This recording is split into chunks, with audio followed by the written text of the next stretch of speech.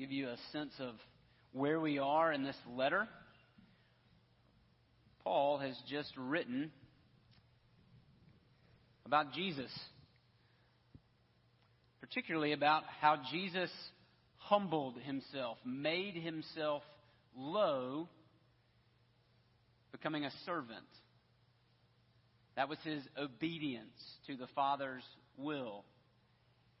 And his obedience, the obedience of the King of Glory, led him to the cross, where the giver of life chose death, and a scandalous death at that, so that those who believe in him could have life. And because Jesus did that, because he made himself low, the Son made himself low, the Father exalted him, lifted him up, gave him the name above every name, the name that is worthy of worship and honor. And so Paul kicks off this next section saying, therefore, in light of all of that, in light of what I've just said about Jesus, here's how you're to live. Therefore, my beloved, as you have always obeyed, so now not only as in my presence, but much more in my absence, work out your own salvation with fear and trembling.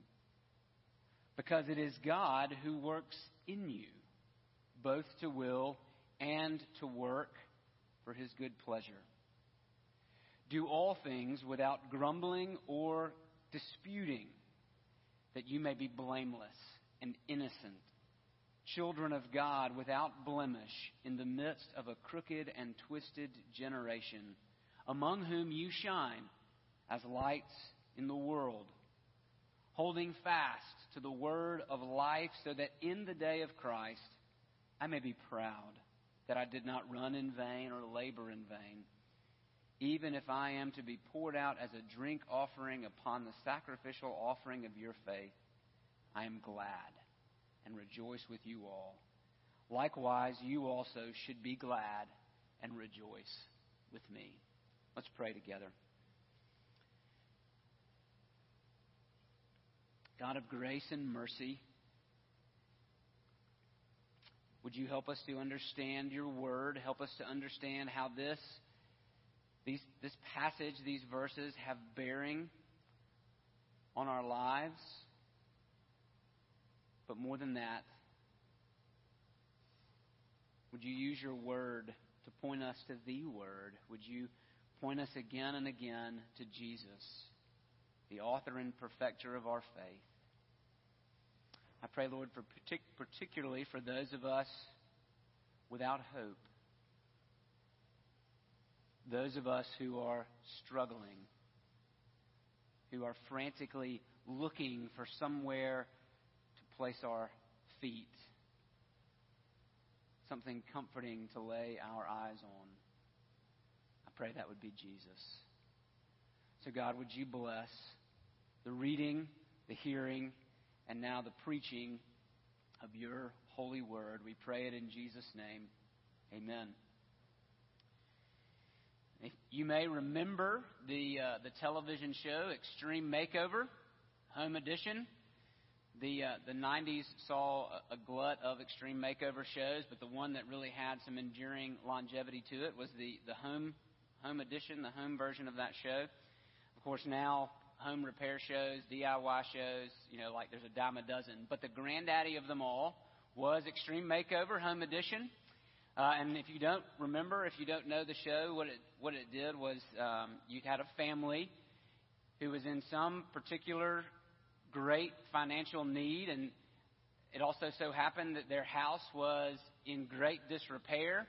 And because they had devoted their lives or their money or whatever to this need over here, their house was falling down around their ears. And so Ty Pennington and his crew would come in with their big bus and their volunteer crews and their Sears donated appliances, and they would basically renovate the entire home. And it kind of got to the point later on where they would just basically tear down the old house and build them a brand new one. But so that was the show.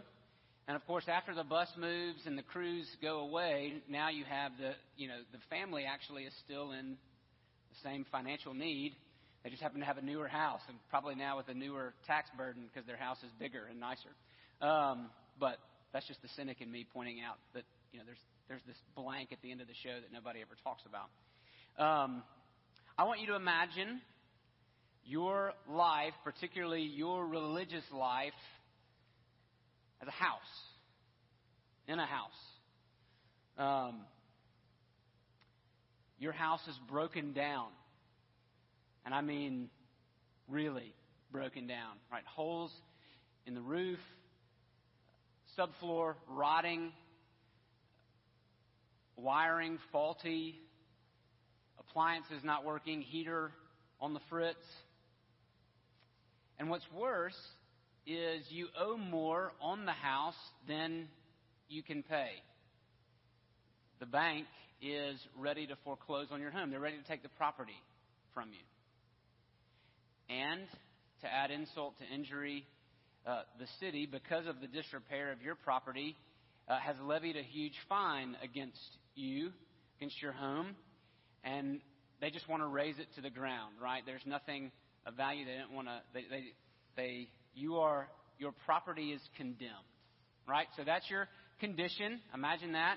Okay, your house not only is in shambles, but you're in debt and you're under condemnation. Now that is not too far off from the way that the Bible describes your spiritual condition. Now I want you to imagine that a gracious benefactor comes along and he pays your debt, right? He comes in free and full and he says, okay, I'm going to pay the bank what you owe. And so he takes care of the mortgage and the house is yours. And he goes to the city and takes care of the fine and gets the property out from underneath condemnation, right? He gets the city off your back. What wonderful news. You have, your debt is paid for and you are no longer under condemnation. How amazing. But you still got a broken down house. There's still something wrong with the house. Well, this is what we're going to look at today. Because if all we have, if all that grace offers us is forgiveness, and the house still needs renovation, then we only have a halfway gospel. We only have a halfway grace.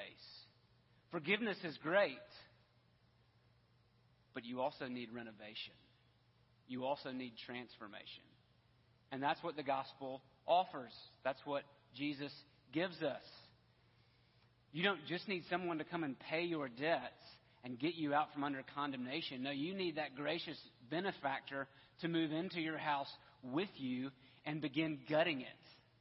Right? Ripping out the moldy sheetrock, pulling up the rotted floors, patching the holes in the roof, putting in wiring that works, giving you new appliances, giving you materials that aren't out of date and destroyed. You need complete and total renewal. And so today we're going to see in this passage that that's what grace does for us, and that we are called to become in practice what we already are by grace. And this is what sets Christianity apart from everything else. We talk about this all the time. This idea of grace is what sets Christianity apart from everything else. Because here's what Christianity says. You are given absolutely what you need. And you didn't do a thing to earn it. But it doesn't stop there. It keeps going. It's not as if Jesus just kind of breaks you even, right? Declares you not guilty, gives you a pat on the back and says, go get 'em, sport. No, he continues to renovate you. That also is an act of his grace. That's what we're going to see here. And so first we're going to look at the call to work out your salvation.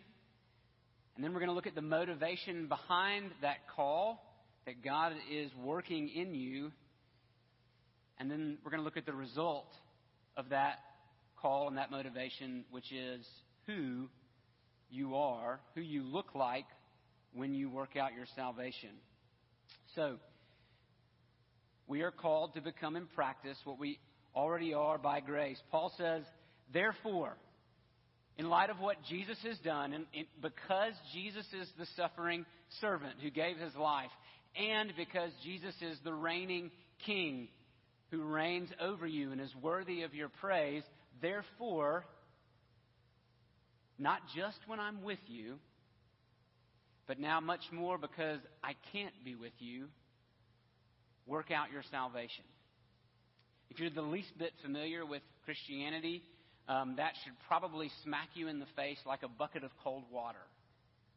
Paul, the same apostle who earlier says in Ephesians 2:8 that we are saved by grace, not by works, now comes along and says, work out your salvation. Which is it? Is Paul contradictory? Is he schizophrenic? What's the deal? What does he mean when he says work out your salvation? We've talked about this before, right?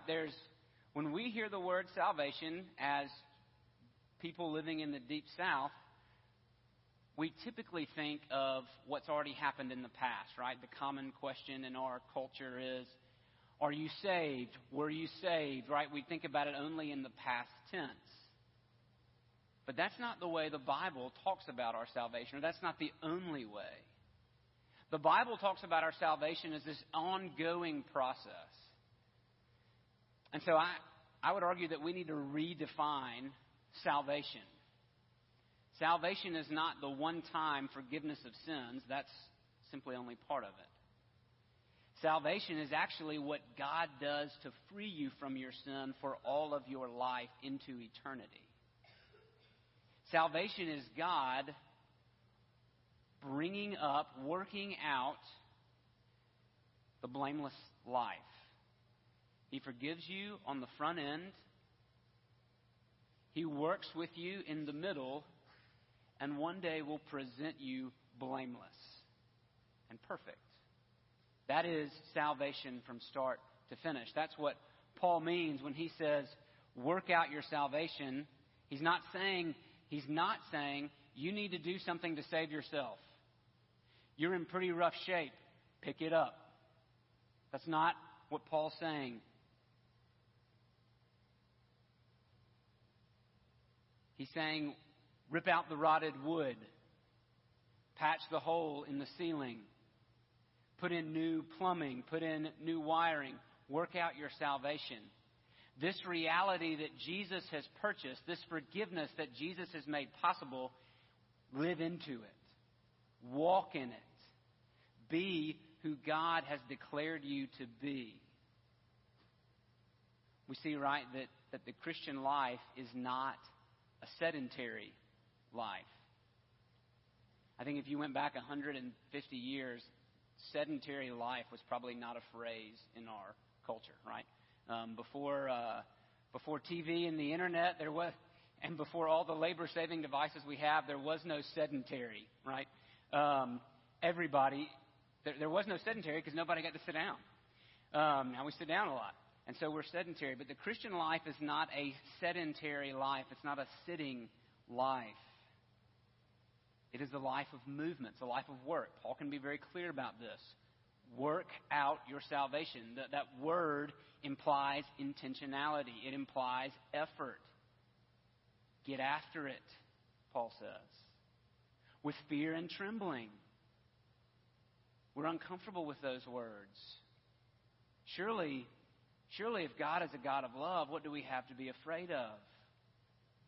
And Paul's not really talking necessarily about the fear of dread and condemnation. But he is saying, be aware of who has saved you. Be aware of who God is. Don't live life flippantly. Work out your salvation. Live into your salvation with fear and trembling. It is a holy God who has called you. It is a holy God who has saved you. So, what is this? Is this a 50-50 model? Right? Is Paul saying God has done his part? Now you go and do your part. Right? Is Paul looking at them? Is Paul looking at us and saying, all right, I'm waiting. God has made salvation possible. Now, grab those bootstraps and let's get after it. No, this isn't a 50-50 model. The good news is that someone is working in my working. I don't have an analogy for that. But it's amazing to me. We want to do one of two things, right? Because we love simplicity and we love clear lines and we don't like ambiguity. We don't like fogginess. We want to say, either it's me or it's God. Either God has done his part and now I have to do my part. We call that legalism. Or God does it all, man, and I just chill. Right? Hot tub, Christianity. We call that antinomianism, against law. Okay? And we most of us in here, every single one of us in here, leans in one direction or the other. And Paul says, nope. Work out your salvation with fear and trembling, because it is God who works in you.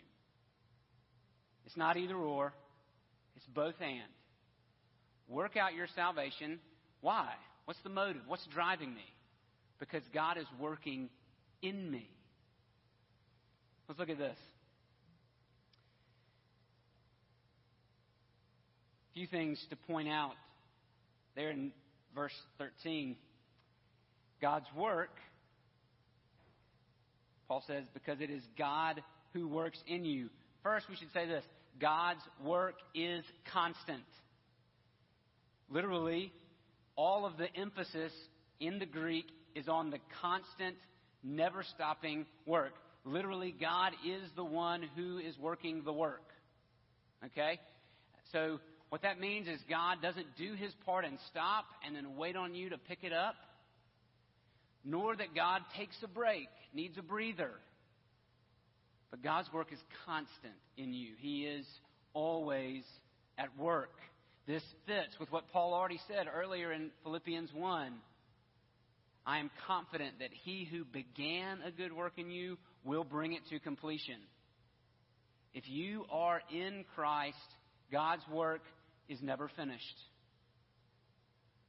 And so you can take heart that even when you don't feel it, listen, in our day of Christianity that loves to feel something,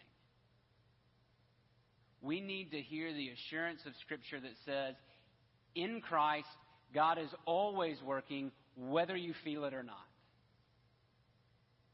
I don't care if you don't have the warm fuzzies. God's at work. God is working in you, and his work is constant. But notice this. God's work is also all-encompassing. It says he is working both to will and to work. Listen, there are two parts of every action you do. Every action I do, there are two parts. There is the will, the want to, and there is the work, the action itself. Right? You don't actually, I know this is hard to believe, we don't actually ever do anything we don't want to do. Well, Kevin, I hate my job, right? I don't want to go to work. That may be true. Do you want to starve? Do you want to be homeless? Do you want your family to starve and be homeless? Well, no. So you want to go to work. Right? On the mornings that I run, when that alarm goes off at 5:30, I have some competing want tos. Right? There is the want to stay in the bed, particularly now that it's dark again. And now, again, that it's cold, right? When it's dark and cold, the bed is a strong want to. But the joy of running, which I know sounds really foreign to some of you, think that's crazy, but right, the joy of the endorphin rush of exercise early in the morning is also a want to. And so even though I don't want to get out of bed, I want to run. So we only do what we want to do. And when it comes to religion, what we're typically maybe used to thinking is, all right, I'm going to do the action and hopefully that'll change my want tos. Right? I'm going to work from the outside in. But here's the problem. You need a whole lot more than the outside in. In fact, what Jesus says, this is not just like wrathful Old Testament stuff. This is actually what Jesus, Mr. Gracious, Jesus Compassionate says. He says, out of the heart, the mouth speaks. So the evil words that you speak and the evil things that you do and the evil thoughts that you think, they actually come out of an evil will, an evil heart. That's Jesus. The amazing thing about the grace of God is that He doesn't just work on the outside, prettying up your actions. He's also primarily at work on the inside. He renovates. He doesn't just paint the house. It's a full-on makeover, right? He's working at the heart. He renovates your heart and your actions, right? Your will and your work. Both of those God is working on. So, Paul says, work out your own salvation. It's yours. You're responsible for it. You need to work it out. Because God is working in you both to will and to work. Heart and hands are encompassed in God's gracious work.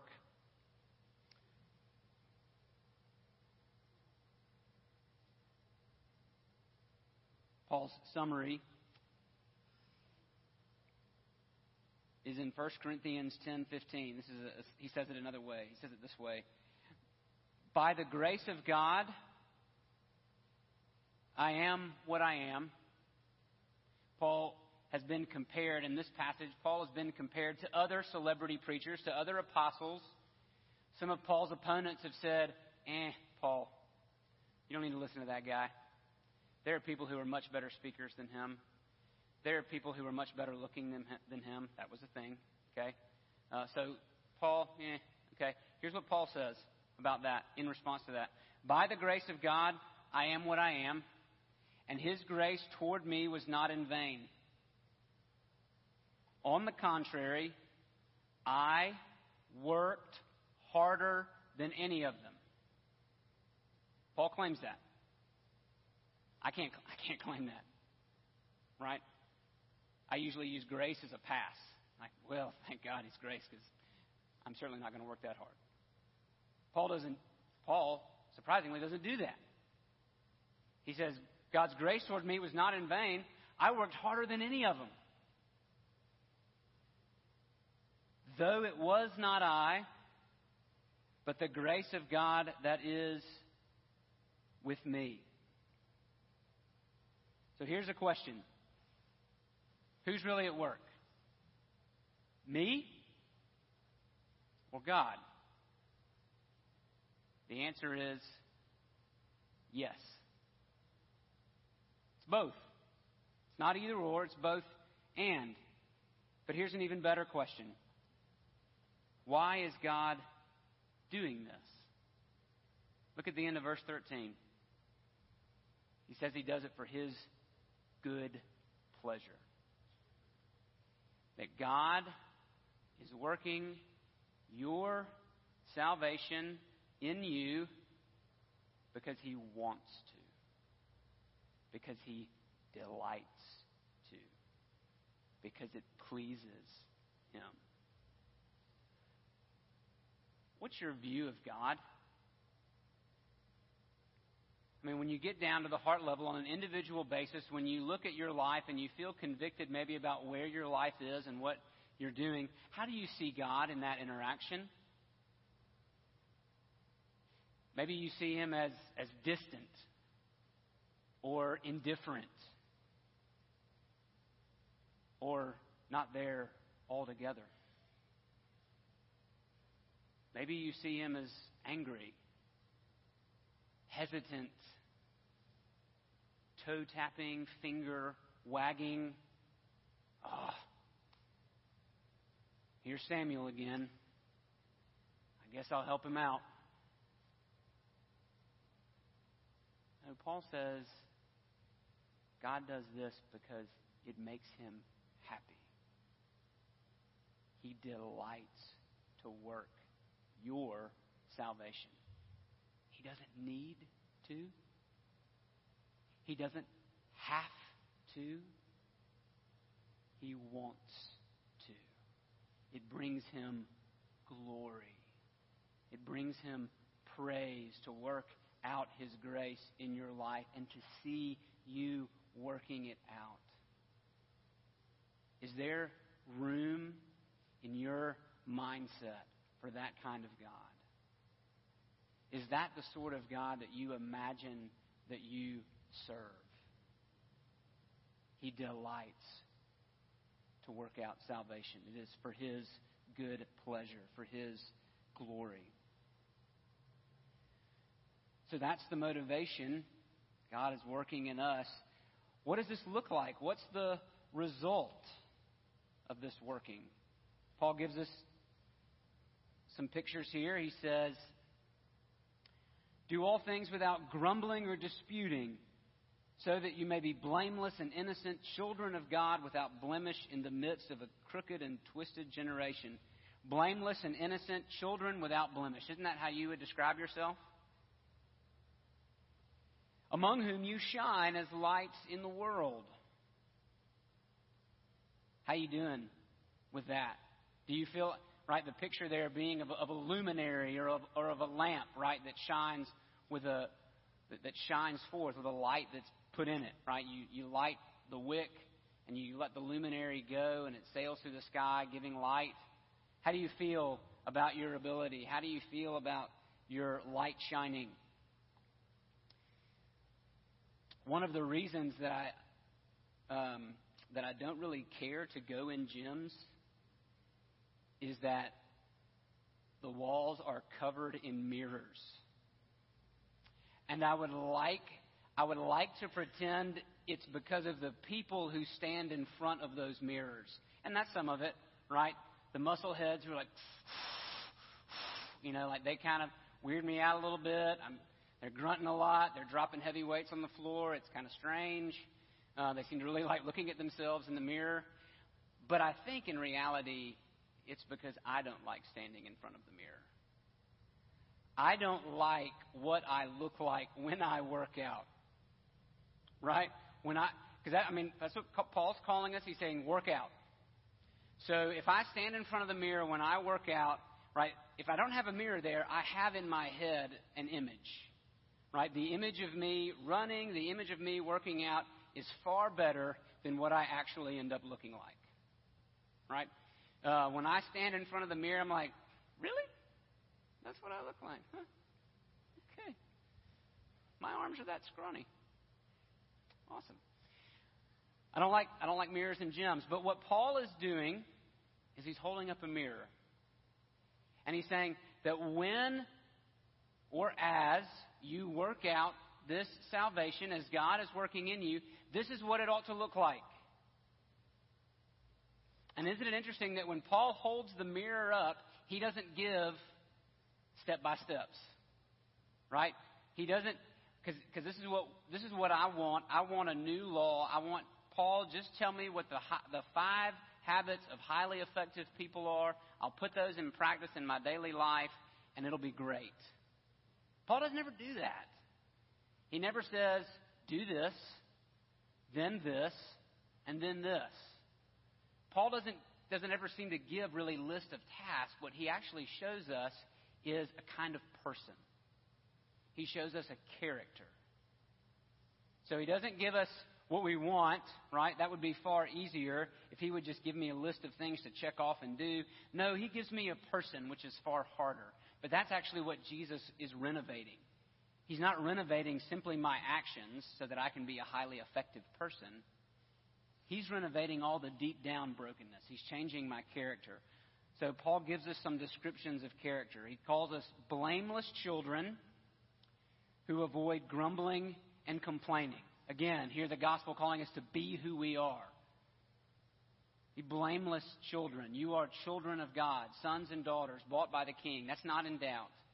If you are in Christ, you belong to God. You are an adopted son. You are an adopted daughter. That cannot be lost. So, act like it. Now, my parents never said this. This wasn't one of their phrases. I had some friends. But I remember I would do this when I was a youth minister. And we would go on trips, even short ones, right? And I'm letting the kids off the bus. And I would say, remember whose you are. Not, y'all act right now. I think that's what my parents probably said. Well, be careful. But Paul says, remember whose you are. You are children of God. And so aim to live a life that is blameless, without blemish. Let's look a little bit closer. He says, do everything. You want a list of just 5 things? Paul says, do everything. Great. Do everything without grumbling or disputing. Without grumbling or disputing or arguing. And remember that Paul is calling this church, the Philippian church, to unity. Well, where does dissension begin? Grumbling and complaining, doesn't it? I mean, you can't get any more self-centered than that, because I grumble when I think I'm not getting what I deserve. He's actually pointing back to the Exodus. He's pointing back to the Old Testament. When Israel, even though they had seen God carry them through the Red Sea, some amazing things, as soon as they went just a few days without food, they were like, God, did you bring us out here to kill us? They were grumblers. And so are we. Paul says, don't be like that. You have more than you could possibly imagine in Christ. What do you have to grumble about? Grumbling gives rise to strife. Grumbling gives rise to disputing, to arguing. Paul probably has in mind, right, arguing over things that don't matter, inconsequential things. We probably all joke about the church, right? A church splits over the color of the carpet, but there's a sense in which that's true. Well, I don't think we should have done that. Well, I think we should do this. Disunity. Paul says that's not children of God. That's what the twisted and crooked generation does, not you. Not you. Do everything without grumbling or complaining. Avoid these so that you may be blameless and innocent. What does Paul mean? I think ultimately he does mean that we will be without spot or blemish. Zach mentioned that in I think it was in his prayer, that we are washed white, that one day, someday, presented in Jesus, we will be perfect. Paul is saying, in the meantime, aim for that. In the meantime, live your life in such a way that if someone wants to critique you, they got nothing.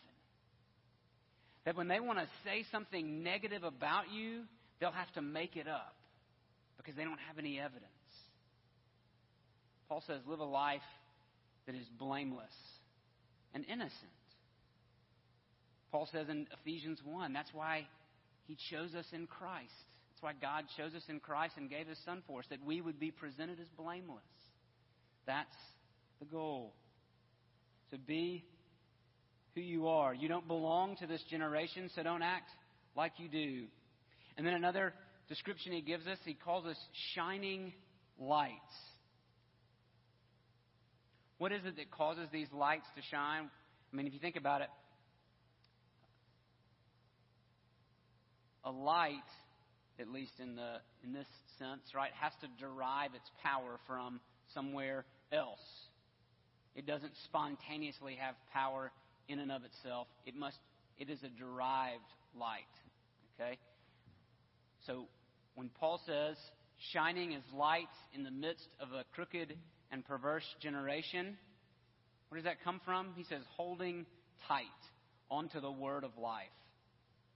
All that stuff that I just told you about Jesus giving of himself, dying, rising again, being exalted to heaven, the gospel, the good news, hold on to that. The more you hold on to it, the more you will shine. You'll go from being a 5-watt bulb to a 60-watt bulb to a 120-watt bulb. And it won't have anything to do with you and all to do with Jesus. But you got to hold on to the word of life. Shining lights, spotless children. In other words, work out your own salvation as God works in you to will and to work for his good pleasure. Paul gives one more incentive. He says in verse 17, even if I am to be poured out as a drink offering.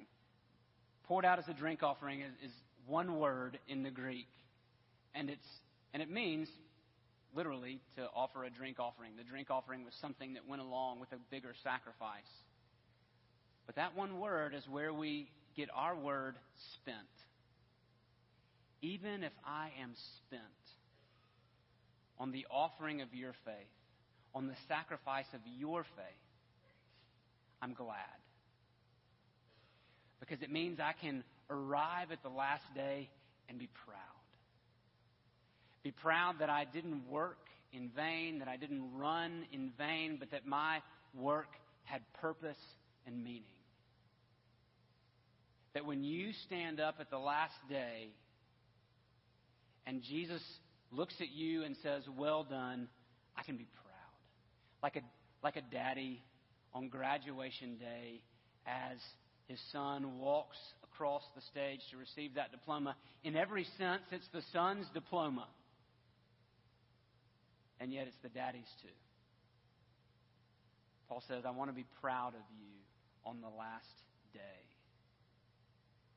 And I want you to be proud of me. That we can rejoice together. That's the end. That's the goal. That's what we're striving towards. So keep working. Working with God at work in you. Augustus Toplady, which is a really funny last name, such a funny first name too, was a hymn writer in the 1600s. And he wrote this in his hymn, A Debtor to Mercy Alone, just a few lines. The work which his goodness began, the arm of his strength will complete. His promise is yea and amen, and never was forfeited yet. My name from the palms of his hands, eternity will not erase. Impressed on his heart, it remains in marks of indelible grace. Friend, do you know that grace? Do you know the grace of God that doesn't offer you a 50-50 model of salvation? That doesn't say, here's salvation, it's yours to attain. Just reach out and grab it. But that actually invades your life, cancels your sin, and then goes to work in you, putting it to death. As Charles Wesley wrote in his hymn, he breaks the power of canceled sin. He sets the prisoner free. Are you free? Come to Jesus and know what it means to live life as a shining light with someone else's glory. Let's pray.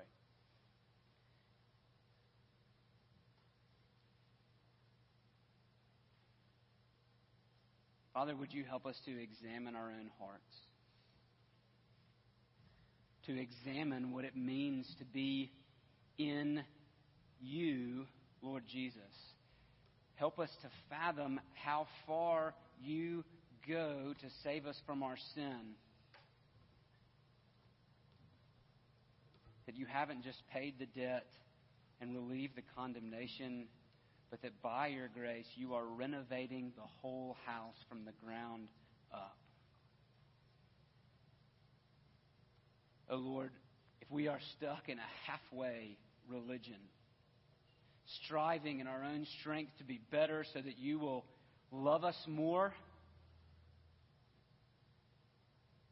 would you wreck that expectation and exceed it? Would you show us that you delight to work in us by grace for your good pleasure, for your matchless eternal glory, and our unfathomable eternal good? There is nothing better than what is offered to us in Christ. I pray, Lord Jesus, that we would come to you and that we would lay our deadly doing down, that we would lay the burden of our sin at your feet, and that we would have freedom, and that we would know life. And we pray it in your matchless name. Amen.